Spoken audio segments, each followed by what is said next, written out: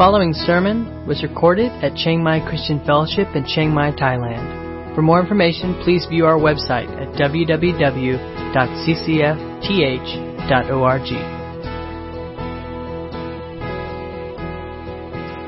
All right, good morning.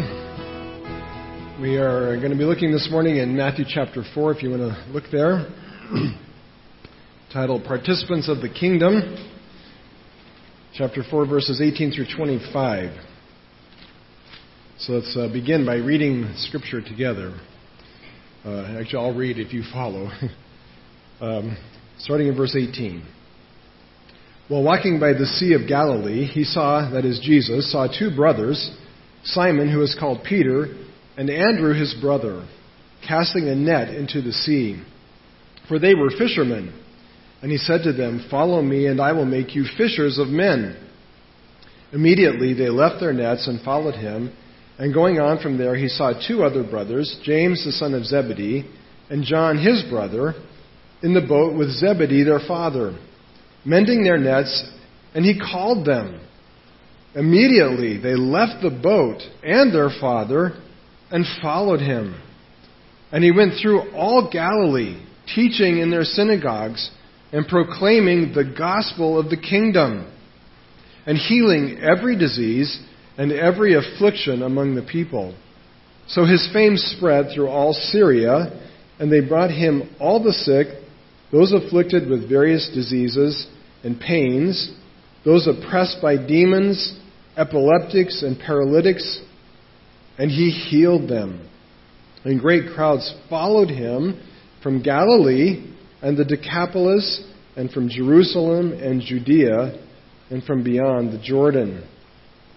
I've entitled this Participants in the Kingdom. And there's a big difference between participants and consumers or observers, right?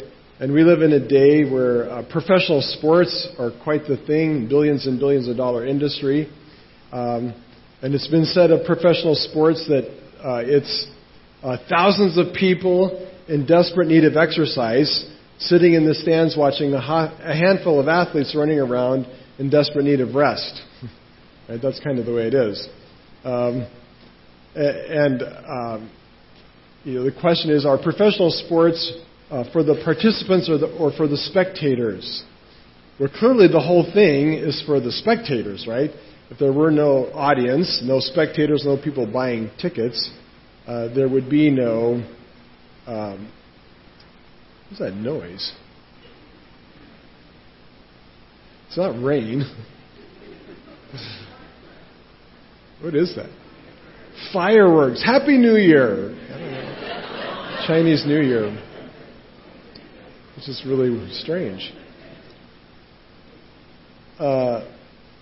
Professional sport, yes. Spectator sport. So it's all about the consumer, not the participant. And it's a small group of people who participate, but actually they play the game for the entertainment and for this vast crowd of spectators. And that really is a picture of how life works a lot in our modern world. We really live in a consumer-driven world where just about everything happens to capture people who will spend money to consume products or to consume services or to consume things or events, even like sports. It's important that we kind of get a picture of this, that most of us live in this world as consumers far more than as participants.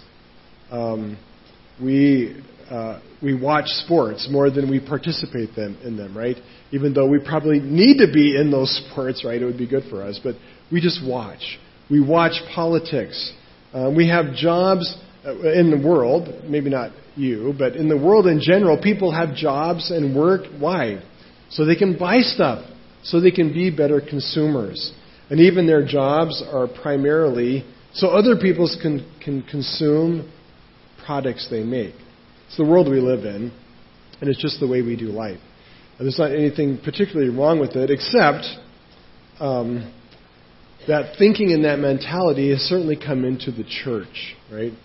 And there is this idea that it's possible to be a consumer Christian, right? That this is an option. that Jesus gives you kind of two paths for how you're going to live out Christianity. One is as a consumer, and the other is as a participant. But when you actually read Scripture, and as we will see today, that's not how it is. Jesus, we looked last week, said, "Repent, for the kingdom of heaven is at hand." So the question is, how as we enter, how are we to be a part of this kingdom? Do we enter into the kingdom as consumers? That Jesus is selling a better product than Satan or the world or whatever. And so we enter the kingdom to take advantage of what Jesus has, to be consumers, or to be spectators or observers of some show that goes on at church on Sunday morning or that God's going to do. Jesus made it clear that the kingdom at hand means that it's accessible to everyone. We now, through Jesus, can enter into His kingdom. But the question is, how do we enter in? Do we enter in as consumers or as participants? Well, in this passage, Matthew contrasts two groups of followers. And it's amazing that both of them are called followers. One is Peter and Andrew and James and John, two sets of brothers who Jesus calls, and they follow Him. But also it says that there's huge crowds that are showing up from all over this region, and they too are following Jesus. But we will see that one group really represents a consumer who's showing up to consume, to observe, to get what Jesus has to offer. But there's another group who are following as participants. And the question for us is Jesus really offering two paths here to His church? He's saying, well, if you don't want to take this whole thing too seriously, if you don't want to make too much commitment, you want to just kind of be on the fringe, that's okay. You can be a consumer Christian. Or is the message here really that there really is no such thing? That if you're a Christian, there's only one option, that is to be a full-on participant with Jesus. We won't take a vote, but we'll see at the end of the message what you think, what the Scripture says. So let's look at these passages. This passage starting at verse 18. Jesus is in Capernaum. He's relocated there. It's a little fishing village on the edge of the Sea of Galilee. And he's walking along the shore, and there are fishermen there, probably in the morning after fishing all night, repairing their nets and getting them prepared for the next day. And here he sees Andrew and his brother, Peter and Andrew, actually casting their net into the sea. So they weren't actually in a boat. It looks like they were using their nets from the shore. And he said to them, "Follow me. Come after me. Follow me." A couple important things to note here. First, they were fishermen. In Israeli society of that day, we may think of fishermen as being like these poor, uneducated, starving people. Actually, that's not true of fishermen. People who have studied this tell us that in Palestine at that time, about 90% of the population would have been peasants, would have been pretty poor, farmers, laborers, who were basically making just enough money each day to live. About 1% of the population were wealthy. So they were merchants, they had businesses, they were involved in probably trade, or they were corrupt like Levi, the tax collector, siphoning money off other people. They were wealthy. But the fishermen represented a small group of about 8%, 9% of the population that would have been middle class. They had good income. Their business involved both catching the fish but also processing it and selling it. And so it was an actual enterprise. And in that day, fish was one of the main dietary staples. So this was good business, and they made a decent living. But it's important to note that these were not like world leaders. These probably weren't even like civic leaders in Capernaum. They weren't super talented, educated, influential people in society. They were fishermen. They were just common, everyday, ordinary kinds of people. And that's really one of the points of the kingdom. The good news is that it's accessible for everyone. You don't have to be a religious professional or somebody super important to enter into the kingdom. It is for common people. And Jesus goes to these men who are fishermen. Second thing that's important to note is that Jesus found them. But these guys were not looking for Jesus particularly.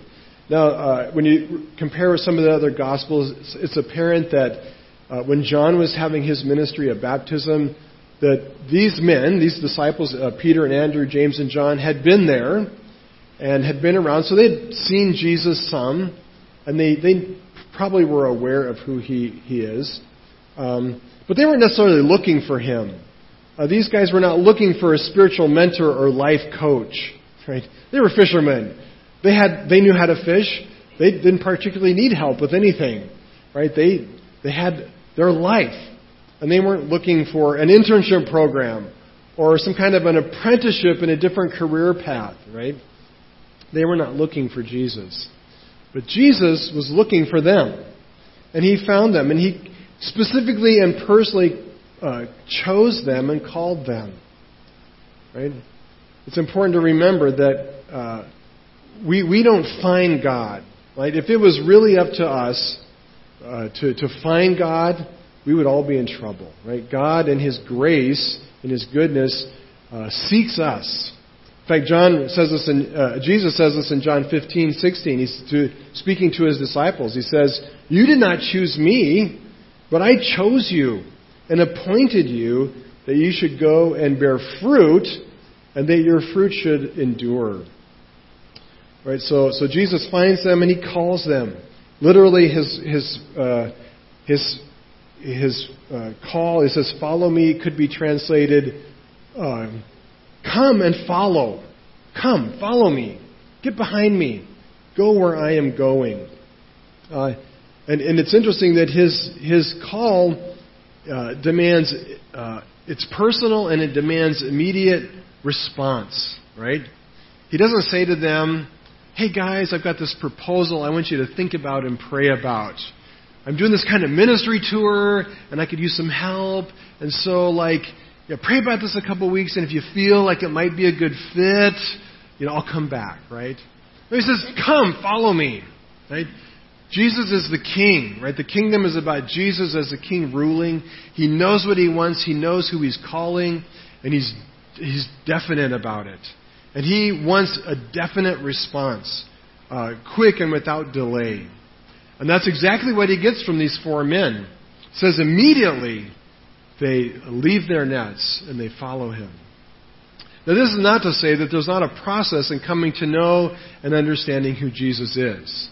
This doesn't mean if you go out on the streets to some Thai person and you say, "You need to follow Jesus," and if they don't follow right then, you say, "Well, then you're just lost," right? "Sorry, I tried," right? No, there is a process. And certainly, as we saw, these guys had been exposed to Jesus, and they'd certainly been prepared from their Old Testament roots.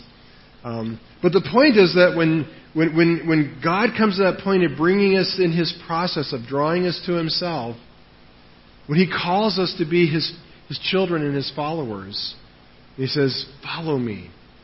Right? It demands immediate, instant response on our part of trust and obedience, a commitment to follow Him. And by the way, this is one of the characteristic marks that separates Peter and Andrew and James and John from the crowd. Right? The crowd, you don't get immediate response from them. In fact, they keep their distance. And they do not act immediately on Jesus' call. And He calls to them too. He's inviting them continually. But their response is not immediate. And for many of them, that will be a fatal mistake. So Jesus calls and He expects this instant response. And what He calls them to is also quite radical. Notice it says, first with Andrew and James, He says, "Follow me and I will make you fishers of men." And immediately they left their nets and followed Him. And going on from there, and He saw two other brothers, James and John, sons of Zebedee, in their boat with their father. And again He says, He called them. And again, immediately they left their boat and their father, and they followed Him. Jesus called them to follow him, and that call involved leaving behind their whole life, right? Their career, their income, their possessions. They leave behind the boat, their nets, even family and family expectations. Now, this doesn't mean that Jesus is teaching here that family don't matter and that they can disrespect their father. Later, Jesus teaches that we are to honor our parents. But his call here is that you shouldn't let family expectations rule over your life. Right? You're coming into the kingdom, which means Jesus has the right to rule and tell you how to live your life, even above your parents, your father and mother. And I love that Jesus even really calls them to ditch their identity. They were fishermen. And for most of us as guys, a lot of our identity is wrapped up in what we are and what we do. Who we are is a lot about who we are. Is a lot about what we do. There we go. For guys, it's a lot of our identity. And if you were to ask Andrew or Peter, who are you? They would have said, I'm a fisherman. Right? That's what they were. It's what they were good at. It's what gave them purpose in life. And being a fisherman was not an occupation without some purpose. They fed the world. Well, they fed at least people in Capernaum and maybe around other areas. It's a good ministry. It's a good service. Right? They went out and they had skill doing what most people could not do like they could. And they used that skill to catch fish. And in that day, you could eat olives and you could eat wheat and barley. And every once in a while you got to eat a goat, right? But olives and olive oil and wheat day after day, 3 meals a day, is probably a little bit like me eating rice 3 meals a day. I love rice. I love Thai food. But it can get old, right? So, man, to get fish, this was a good thing. It provided protein. And so their life had purpose and meaning, right? But Jesus says, look, I'm going to make you fishers of men. Fishers of men. I am going to give you a whole new kind of identity and purpose and mission in life. And what's important to see is that Jesus called them to leave everything behind, but not to become some kind of martyr who just were, poor me, I've given up everything, I've sacrificed everything, and that's just the way life is. No, Jesus was calling them to something much greater. In fact, we know the rest of the story. We know where Peter ends up. And it's pretty remarkable when Jesus says, I'm going to make you fishers of men, that Jesus was picturing this day 3 years from now when Peter would stand up before a crowd of thousands in the temple in Jerusalem. And he would boldly proclaim the gospel. And on that one day, 3,000 people would respond and enter into the kingdom. Right? That's a whole new identity and a whole new purpose and a whole new mission. And that's exactly what Jesus was calling them to be on a mission with Jesus to fulfill his eternal purpose in the world. It's like, yeah, you're a good fisherman and you have a reputation. Like all of Capernaum knows, Peter, now that guy can fish. What I'm calling you to is something so much greater. Right? And so it's not a great sacrifice, really, to give up everything when we understand what Jesus is calling them to, what he's calling us to. Right? If Peter knew, which Jesus didn't tell him, he just said, follow me. I'm going to make you fishers of men. Peter had no idea. Right? And maybe if he knew he was going to have to stand up in front of thousands of people and preach, maybe he would have told Jesus, forget it. Right? Even like Moses. I'm a man who I can't speak. I'm not so good. I'm just a fisherman. Right? God in his grace doesn't always tell us where he's taking us. He takes us step by step. Right, so so Jesus here is talking about the kingdom. The kingdom is at hand. And he is calling them to enter into kingdom life. And remember, the kingdom is not a place or a thing. It is primarily the rule of Christ and doing life with Jesus. And that's exactly what Jesus calls them to. He says, I want you to follow me. You're going to go with me every single day. We're going to do mission and life together. And you are going to learn what it really means to be in the kingdom and do kingdom life my way. To do all of life with Jesus. Learning from what he taught, but also seeing how he lived and copying imitating his example. So we see here that Jesus is calling these guys, who represent what will be the 12 and the true disciples, he is calling them to be participants with him in all of life and ministry. Right? Participants. He's not calling them to just be spectators or observers, but to be participants. And in fact, not many chapters from now, we will see Jesus sending them out on their own mission to do his work. Right? So that's what it meant for these guys to be followers. Then it shifts gears a little bit, and in the next section it gives a summary, kind of a ministry overview of what Jesus' ministry looked like. It's stated here, and then again in chapter 9 it kind of restates it in very similar terms. And it's just a summary of everything that Jesus did that was ministry. What was his mission? What was his purpose in the world? And it says in verse 23, Jesus went throughout all of Galilee, teaching in their synagogues, and proclaiming the gospel of the kingdom, and healing every disease and every affliction among people. So basically, Jesus' ministry involves three things. Pretty simple. He has a ministry of teaching. He gives instruction about how to live in the kingdom. So here's the picture of the kingdom coming means Jesus' rule over people's lives. It means Jesus gets to tell us how to live and what to do. Okay, that's what it means to live in the kingdom. Jesus gets to tell us how to live and what to do. And so his teaching is instruction about what that looks like. Right? He's explaining to them what he wants of them and how he wants them to live. And next week we'll begin looking at the Sermon on the Mount. Matthew 5 through 7 is a sample of what Jesus' teaching, and it really captures the heart or essence of all that Jesus taught. And so he teaches, and it's interesting, he's not just teaching just the 12, just these close followers, but he's teaching the crowds. So they're all getting the same teaching, they're getting the same message. Now granted, Peter and Andrew and James and John and the others are getting it a lot more frequently, but they're all hearing the exact same teaching and instruction about life in the kingdom. Secondly, it says that he is proclaiming the gospel of the kingdom. The gospel is the good news, but in the Gospels, in Matthew, Mark, Luke, and John, and the rest of the New Testament, the gospel came to take on a very technical term that represented Jesus' life and ministry, especially with its focus on the cross, on what Jesus did to bring salvation to us. And the idea here is that the kingdom is not something we enter simply because we want to. Right? The kingdom was near because Jesus came, and he was the one who made access into the kingdom possible through the cross. Right? His death and resurrection was crucial if we were to be in the kingdom. But not only that, not only is it kind of our entry ticket or the door that we go through to enter into the kingdom, but the cross really is the power by which we can live out all of Jesus' teaching.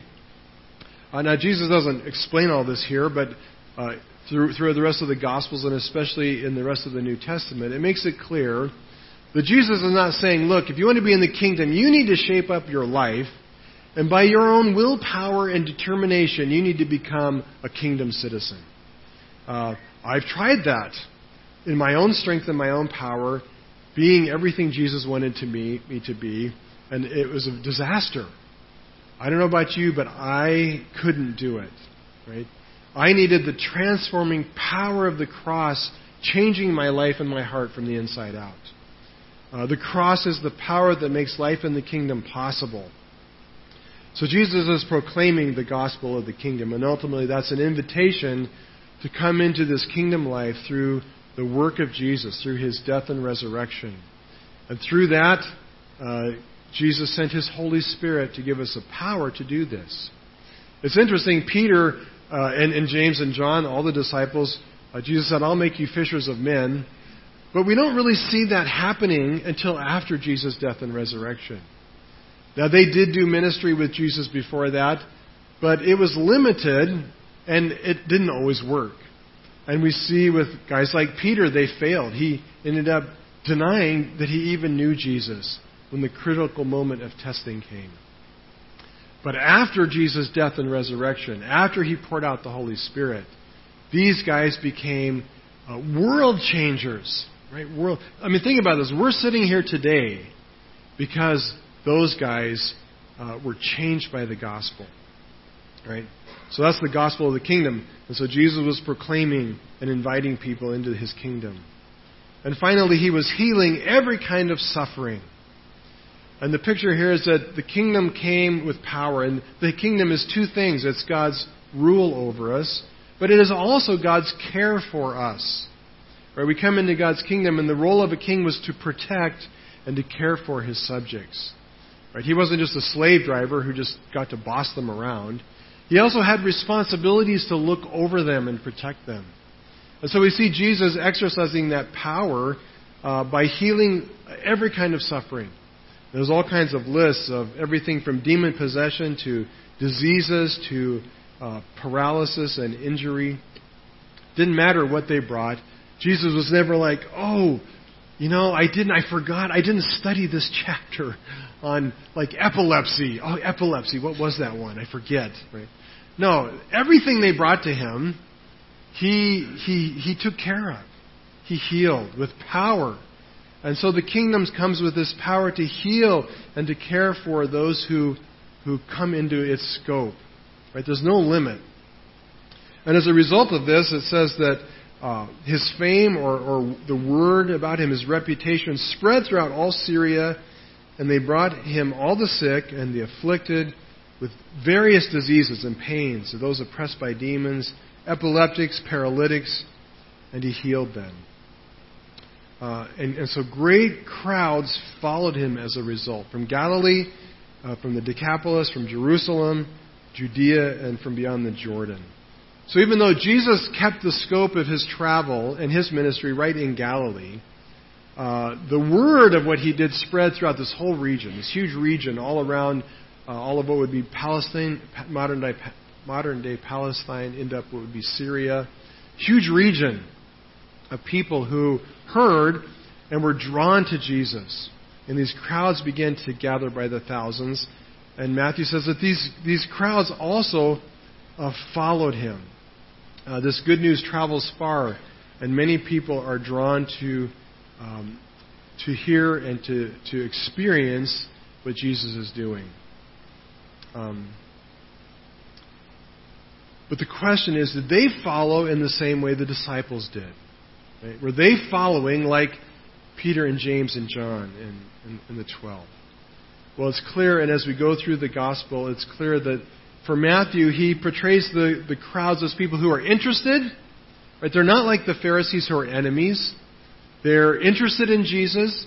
They like Jesus. They follow Jesus all around, right? Maybe for long periods of time. They follow him. But they're very much portrayed in Matthew as consumers, not participants. Right?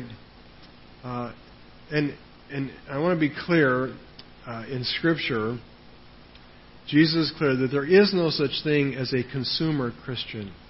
Right? There's no such thing as a person who's a Christian at a distance. A Christian who's just a casual observer, who likes Jesus, who thinks Jesus is cool, who wants to experience something from Jesus, but is not a participant. Right? There is no such thing. If that's your idea of what Christianity is, the Bible would say you're really not a Christian. You are not in the kingdom, right? Because being in the kingdom as a consumer was just not an option. Matthew makes it clear that this crowd, unless they respond and become like the disciples, they're outside. They're not in the kingdom, right? And so certainly Jesus doesn't give up on them. Right? Jesus teaches them faithfully, and he's constantly proclaiming to them. But his call to them, as we'll see later in Matthew, is that unless you take up your cross and follow me, you are not a true disciple. You are not a Christian. You are not in the kingdom. And what's interesting is that the crowd, they did agree with what Jesus taught. Right? They weren't arguing and debating with Jesus. They accepted his teaching. They said, wow, that's nice. I like that. Boy, those truths, I think I'm going to put that on my wall. Blessed are the poor in heart, for they shall see the kingdom. I should get a T-shirt made, right? Right? They liked what Jesus taught. They maybe even agreed with it, right? They agreed at least with what was agreeable. And they're like, we like that, right? They may even like the idea of Jesus as a king. They wanted a king. And they were like, yeah, Jesus, you go, you be king. That is cool, right?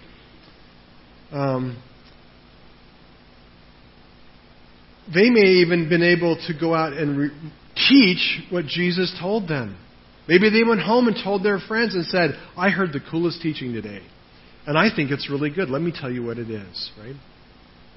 But their goal was simply to get their needs met, to get some experience or something that they wanted from Jesus, to get His healing. And that's what's also interesting. Jesus healed them, right? They experienced, some of them, powerful healing in their life from Jesus. But that did not make them a disciple, right? Because they were not diligently following Him by committing to doing what Jesus commanded. To take up the mission of Jesus and join Him in all of life. So the gospel is clear. You are not a true follower, a true Christian, until you are a participant doing all of life with Jesus and not simply a consumer of the gospel. So let me just look real briefly at four things that it means to be a participant, not just a consumer. The first thing, Jesus makes it clear that there is a cost of following, right? There is a cost. The disciples gave up everything to gain Christ and enter His kingdom. In order to be this participant of the kingdom who's doing all of life with Jesus, you have to let go of your old life. Jesus made it very clear that you can't hold on to your old life in this world and have His kingdom. You have to be willing to leave behind your old life, right? So does this mean you can't truly be a Christian if you don't quit your job, sell everything you own, sever all family relationships, and take up some kind of life as a monk? Right? Is that what he means? Well, clearly no. But it does mean this. It means that we lay all of that at Jesus' feet, and we make Jesus imminently more important than all of that stuff, right? And it means that if Jesus said, I want you to sell your house, or I do want you to quit your job, and I want you to go be a missionary in some faraway place, or I want you to give all of your wealth to the poor, that you would do it immediately, right? You would do it with instant obedience when you know that that's what God has called you to.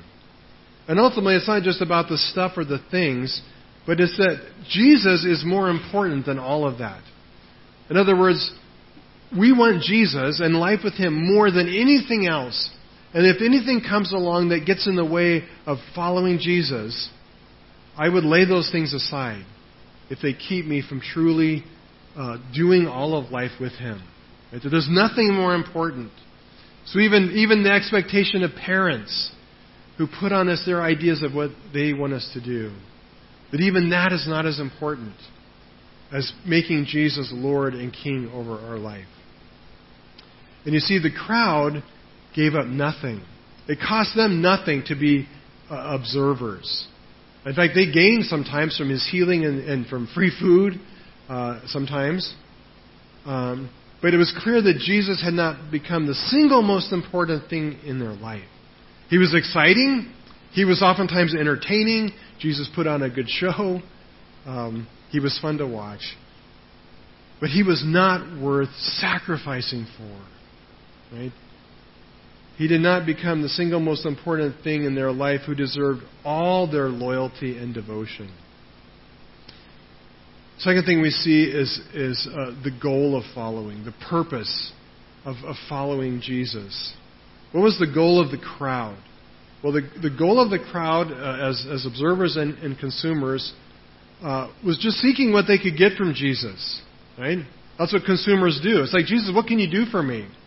And you remember the scene where Jesus had fed the 5,000, and the next day they all come to Jesus. Jesus, we want more bread. Like, that was cool. Free lunch. Can you do that again? And Jesus said, no. Not because he didn't love them, but because his purpose was greater than that. He wasn't trying to just pacify their consumer-driven needs, right? They had needs much deeper that Jesus wanted to meet for his spiritual bread, but they were oblivious to those needs. Jesus wanted to be their king, but it required more than just the idea of a cool kingdom, of getting the Jewish nation restored, right? It meant Jesus would be Lord over their life, and that they were not willing to do. But the goal for the disciples became something very different. They became partners with Jesus, participating in all of his life and ministry, and now their life was focused on doing the things that Jesus taught them, and specifically of joining him in the purpose and mission of bringing his life-saving, life-giving message to the world. Right? They became joint co-workers in expanding the kingdom by teaching and proclaiming and healing. A third thing we see is that they had a very different impact. The disciples versus the crowd. Now, what's interesting is the crowd was impacted. Right? It wasn't that Jesus had no impact on the crowd. They did experience help and healing specifically. So that's a pretty good thing. Like, to have your life impacted, if you were blind and all of a sudden you could see, that's a life-changing experience for sure. If you were crippled and all of a sudden you could walk, or if you were controlled and your life was dominated by demonic powers, and all of a sudden you were set free and you could live life free from their control, that would be revolutionary for you. But the reality is that all of that healing that Jesus did was only temporary. Right? It addressed the physical, temporary needs of the body, but not the deeper needs of the heart and soul. Jesus could heal their physical sight, but if they were not willing to become true followers, they were still spiritually blind. Right? And so the crowd was impacted at a superficial level, even though for many of them it was life-changing. It was not life-transforming, right? They could do life differently, but they were still the same people. And they were unwilling to allow him the kind of place in their life that would be life-transforming in their heart and soul. But for the disciples, it was different. Their identity was changed from fishermen to fishers of men. They were men and people. There's also, we see later, there were certainly women also in this group who were eternally impacted by Jesus' teaching and message. It wasn't just that they were outwardly changed, but their life was transformed from the inside out, and they became different people. And not only that, but because they became different people, there was a different outcome to their life, a different result, or a different significance or worth to their life. The crowd clung tightly to their ordinary but safe lives, and in the end, Jesus said, if you save your life, you will lose it. They lost everything. Right? They held on to their ordinary lives, but in the end, they lost everything. The disciples, on the other hand, gave up their common, ordinary lives to fulfill an extraordinary purpose in the eternal plan of God. Right? It seems like an easy trade. Right?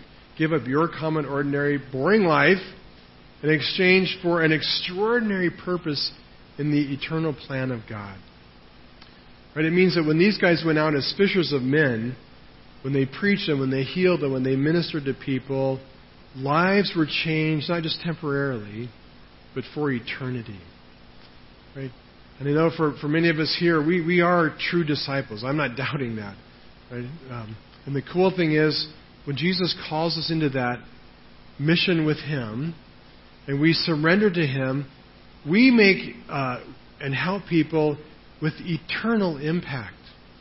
Right? Those we share the gospel with, those we minister and encourage and build up in their faith, they live life differently, not just for the span of the 70 years on this earth, but it extends into eternity. Right? And someday we will see that as followers of Christ on mission with Him, we have been a part of expanding His eternal kingdom in the lives of people that we probably aren't even aware of. And as those people go out and they make disciples and they change the world, that influence and that gospel network spreads and grows, right? That's what Jesus calls us to. And that's what He desires to be the outcome of your life.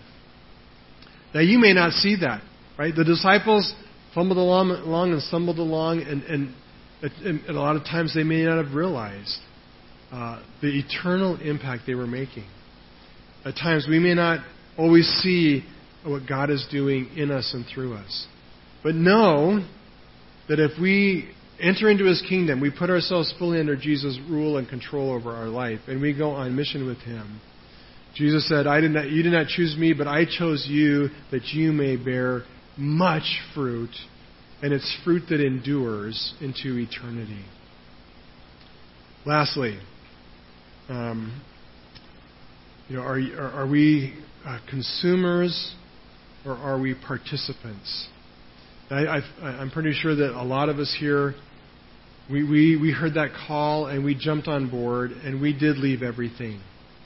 And we can remember a time in our life when God made that call. In my own life, I remember when God put that call in my life, and I decided it was a small price to pay to give up my life, which was mostly a wreck, for what Jesus wanted to do in it. It was an easy choice. It was not a sacrifice.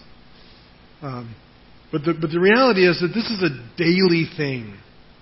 It's not something we just do once, right?